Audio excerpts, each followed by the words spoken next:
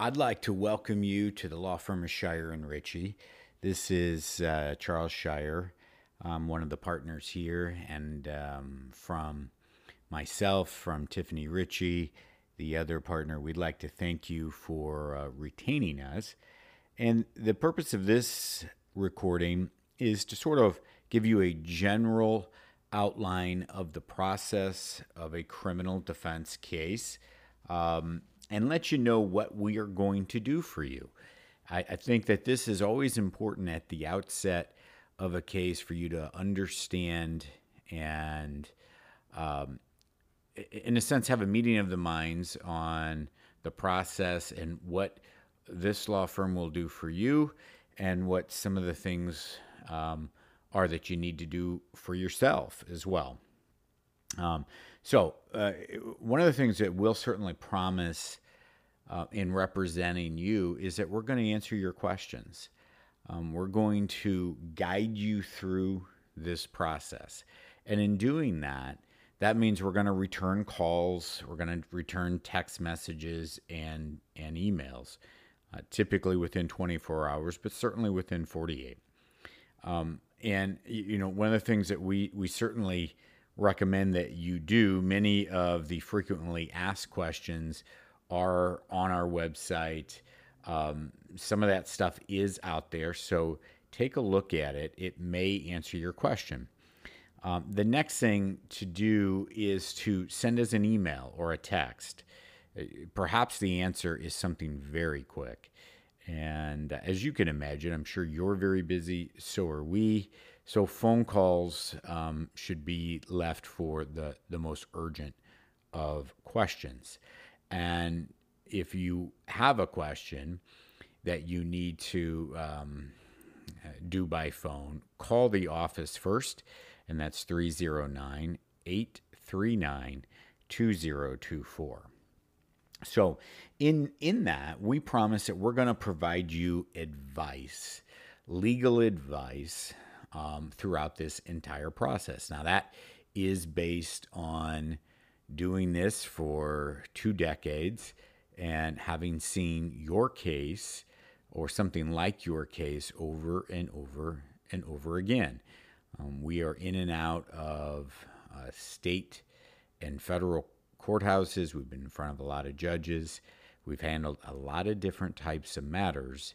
So I think the likelihood is that we've seen your situation before, and we are able to offer you some advice that will help you with the various questions that you have.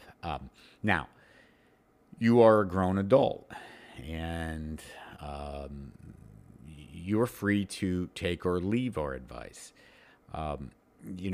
Generally, I've always been of the belief that if you're going to retain a attorney, the wise thing to do is to at least listen to the advice, strongly consider the advice.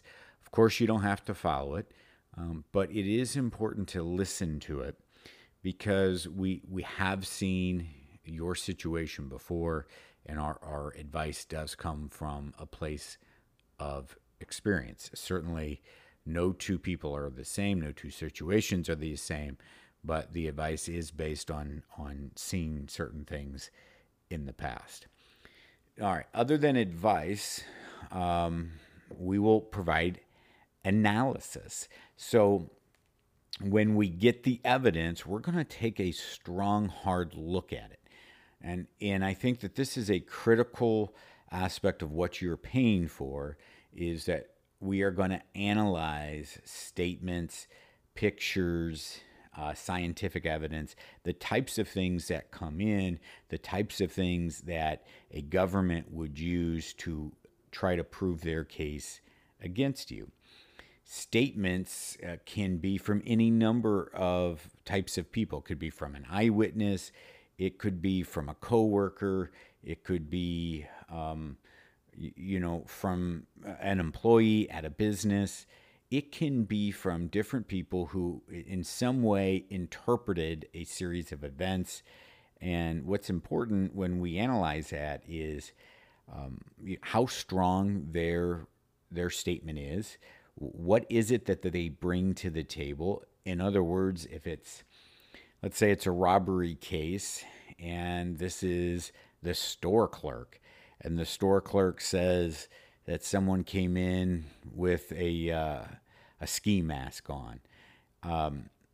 So they couldn't provide any analysis as to what the person's face looked like, but they certainly could provide analysis of eye color, height, what the voice sounded like, what other clothing they were wearing, if they've heard that voice before, that type of stuff. So, when we analyze it, we're trying to decide just how strong the evidence is, either for an acquittal, or how strong a government case is for a conviction. So we're going to provide advice, we're going to provide analysis, and then really that third part is we provide advocacy.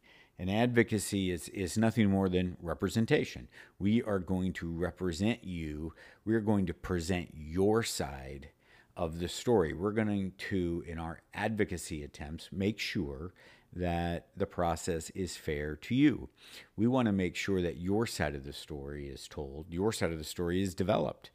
Now, that may lead to a couple of different things. It may lead to an acquittal. It may lead to the case being dismissed. It may also lead to a plea deal that is better than what you had before you retained us. So it could just be a variety of different options. But through the advice, through the advocacy, that is going to create the options. We will present those options to you. You will receive those. We'll say A, B, C, D, that these are the variety of options. We will give you the pros and the cons, and we will make advice that, in our opinion, you should do A, B, or C. Go to trial, or you should take a plea. Any number of different options, but we're going to lay that out, and we will have an explanation for each of them. So let's talk about the general outline of a criminal case. So after a person is arrested, usually that first time that they are in court is for a bond hearing. So you got to go in front of a judge, and a judge will set a bond. And, that bond is typically set based on a variety of different things. First, they're going to look at the offense. How serious is this offense? Certainly, murder is going to get something dramatically different than, say, a DUI, right? So they're going to look at the severity of the offense. They're also going to look at your criminal history. Are you somebody who obeys the rules? Are you likely to show up for the court hearings? Because that's an important aspect of bond. It is to ensure that you're going to show up for court. And then they're also going to look at whether or not they need to protect the community. So if you have somebody who is shooting at people, let's say it's an armed robbery, well, that's a danger to society, or can be a potential danger to society. So you're going to look at a bond that's set a bit higher. So once a bond is set, and sometimes bond is set before you ever retain private counsel, and so the public defender's office is there. But once that bond is set, you can request that the bond be reduced.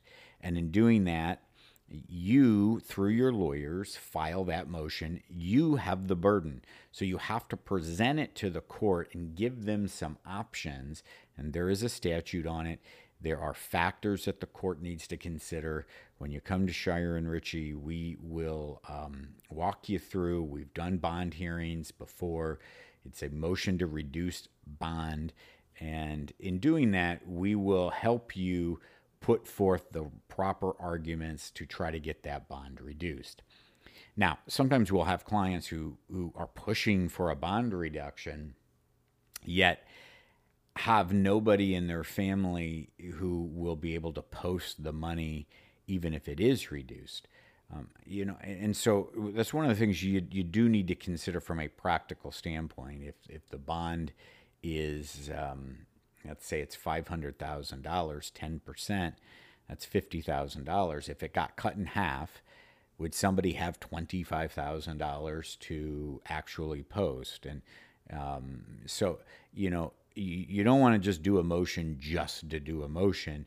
You want it to have a purpose. And of course, reducing the bond is important, gives you an opportunity for some freedom. But it's not a very helpful process if there's no money to actually put down. So you have that bond hearing, and then the next time you're actually in court on something substantive, it's called the arraignment. And the arraignment is when the court is going to present some type of formal paperwork to you that shows you what the state is charging you with. Now, before that arraignment, typically in the larger counties, there is going to be an indictment. So a grand jury is going to have already met and issued an indictment. You are not invited to the grand jury. That is a secret proceeding. So if you are not in a county that uses a grand jury, before the arraignment, you're actually going to go through what's called a preliminary hearing. And all that preliminary hearing is for the judge to be convinced that there is probable cause to hold you over for this charge. Not necessarily hold you in custody, because you may have bonded out, but to actually have you stand trial. And a preliminary hearing, it's got a really low bar. And typically the way it works is a police officer or someone in law enforcement is going to take the witness stand and summarize for the court what the evidence is. You don't get, as the defense, a large crack at understanding what all the evidence is. It's not your trial. You do not have all the witnesses there. Typically, there's just one. And it may or may not even be an officer who even worked on the investigation. It can be an officer who's, a supervisor, and they've collected the reports and they're sort of summarizing it. As the defense, you get a couple of opportunities to ask some questions about the scope of the investigation. You can probe as long as the judge will allow you. But at some point, the judges don't want it to expand into a larger proceeding, and they will put some left and right parameters on you. Almost always, I know there are exceptions, but almost always, 99% of the time, a judge is going to find probable cause and move it forward. So once it moves forward, then you go to the arraignment. If there's an indictment from a grand jury, there is no preliminary hearing. So that's just one thing to know. It depends on whether or not you're in a large county or a smaller county. But if you have a grand jury, then there is no preliminary hearing. So then you're at the arraignment, and the judge is going to hand you a bill of indictment, and he or she is going to ask if you request some type of formal reading of this indictment. And, we always say no and waive it and enter a plea of not guilty. Now, some clients ask, well, if I plead not guilty at the arraignment, does that mean I'm going to go to trial? Does that mean I can't get a plea deal or get probation? No, it's a great question, but no, that's not what it means. It just simply means at that point, at that stage in the proceedings, you're not entering a plea of guilty at that time. It's just the beginning. And the court's just trying to find out if you fully understand what you're charged with. It's your opportunity to enter a plea of not guilty, and the case begins at that point. If you're in custody, then you have an automatic speedy trial right. You got to get to trial within 120 days. If you're out of custody and you make a speedy trial demand, you've got to get to trial in 160 days. So you got to keep that in mind that if you're out of custody, if you bond out, you have to actually request your speedy trial. If you're in custody, you're going to get it no matter what, except every time you ask for a continuance, that's going to delay your speedy trial. So if you are up on a pretrial, let's say on July 1st, and you've already been in custody 60 days, right? So you have to get to trial in 120 days. So if you've been in custody 60 days and you show up on July 1st, you got 60 days you got to get to trial. But if you ask for a continuance, the clock will pause between that date and the next time you come to court. So in my example, if on July 1st you asked for a continuance and they continued it out to, let's say, August 15th, that time period between there, that 45 days does not count against your clock. So kind of keep that in mind. That is a continuance type situation. So sometimes you're going to see that continuances are very common. They have to do with making sure that you and your attorneys fully understand all the evidence. You've analyzed the evidence. You've also located all the potential witnesses, and you're ready to make a determination whether or not you want a trial or you want to negotiate a plea.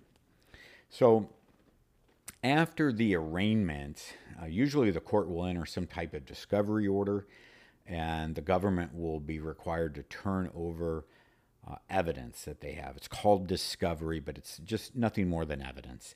Once that evidence comes in, we will sit down, we'll analyze it. You get an opportunity to take a look at it as well. You don't get to have a copy of it. Under Supreme Court Rule 412, we can't give it to you. We certainly can show it to you as many times as you like. We can analyze it for you, but we certainly cannot give it to you. Once you've reviewed the discovery throughout the proceedings, there's going to be pretrial hearings, status hearings. That's typically where the court's just checking in to see, how is this matter going? Are we going to trial? Is this going to be a plea? Your lawyers may file motions. The motions can be any number of things. It can be, Judge, we need more evidence, that it appears some evidence is missing and we haven't been able to get the government to disclose it. It could be motions to continue, as I had indicated before. It could also be a motion to suppress. In other words, there's an argument that the evidence was collected illegally. There can be any number of different types of motions. There could be motions for a mental health exam if the client's having some mental health difficulties. So once all those motions are resolved, then either the case is going to plea or it's going to go to trial. Many judges will say, look, cases have a beginning, middle, and end, and they can't drag on forever. Generally, the longer a case goes, the better it is for the defense. The shorter it is, the better it is for the government. And so, the cases land somewhere in the middle. So once the discovery process and all the motions are done, you have to make a decision, and that is what we will help you with in deciding whether or not the case should go to trial or you should plead. There will be plea negotiations. If, in fact, you decide to do a plea, you go to a hearing to enter your plea of guilty. I have done some other recordings on sentencing hearings. I recommend that you check those out. If you go to trial, you will be found guilty or not guilty. It could also end in a mistrial, but that's far less likely. But you either found guilty or not guilty. You could be found guilty or not guilty of one or all the charges. So you could win a couple of the counts, a couple of the charges, but lose on one of the counts. Once that trial is over with, the state, if you're found guilty, the state can move to revoke your bond. and have you in custody pending the sentencing. So that's something you need to keep in mind, something your lawyers will prepare you for. And then the next step will be sentencing. So, again, as I indicated, check out some of the other audio recordings, and so you can have a good sense on the legal process, on how this all works. Thank you once again for retaining Shire and Ritchie, and we look forward to representing you and answering any and all of your questions. You can call us at 309 839 2024 or on the web, www.srtriallawyers.com. You have a good day.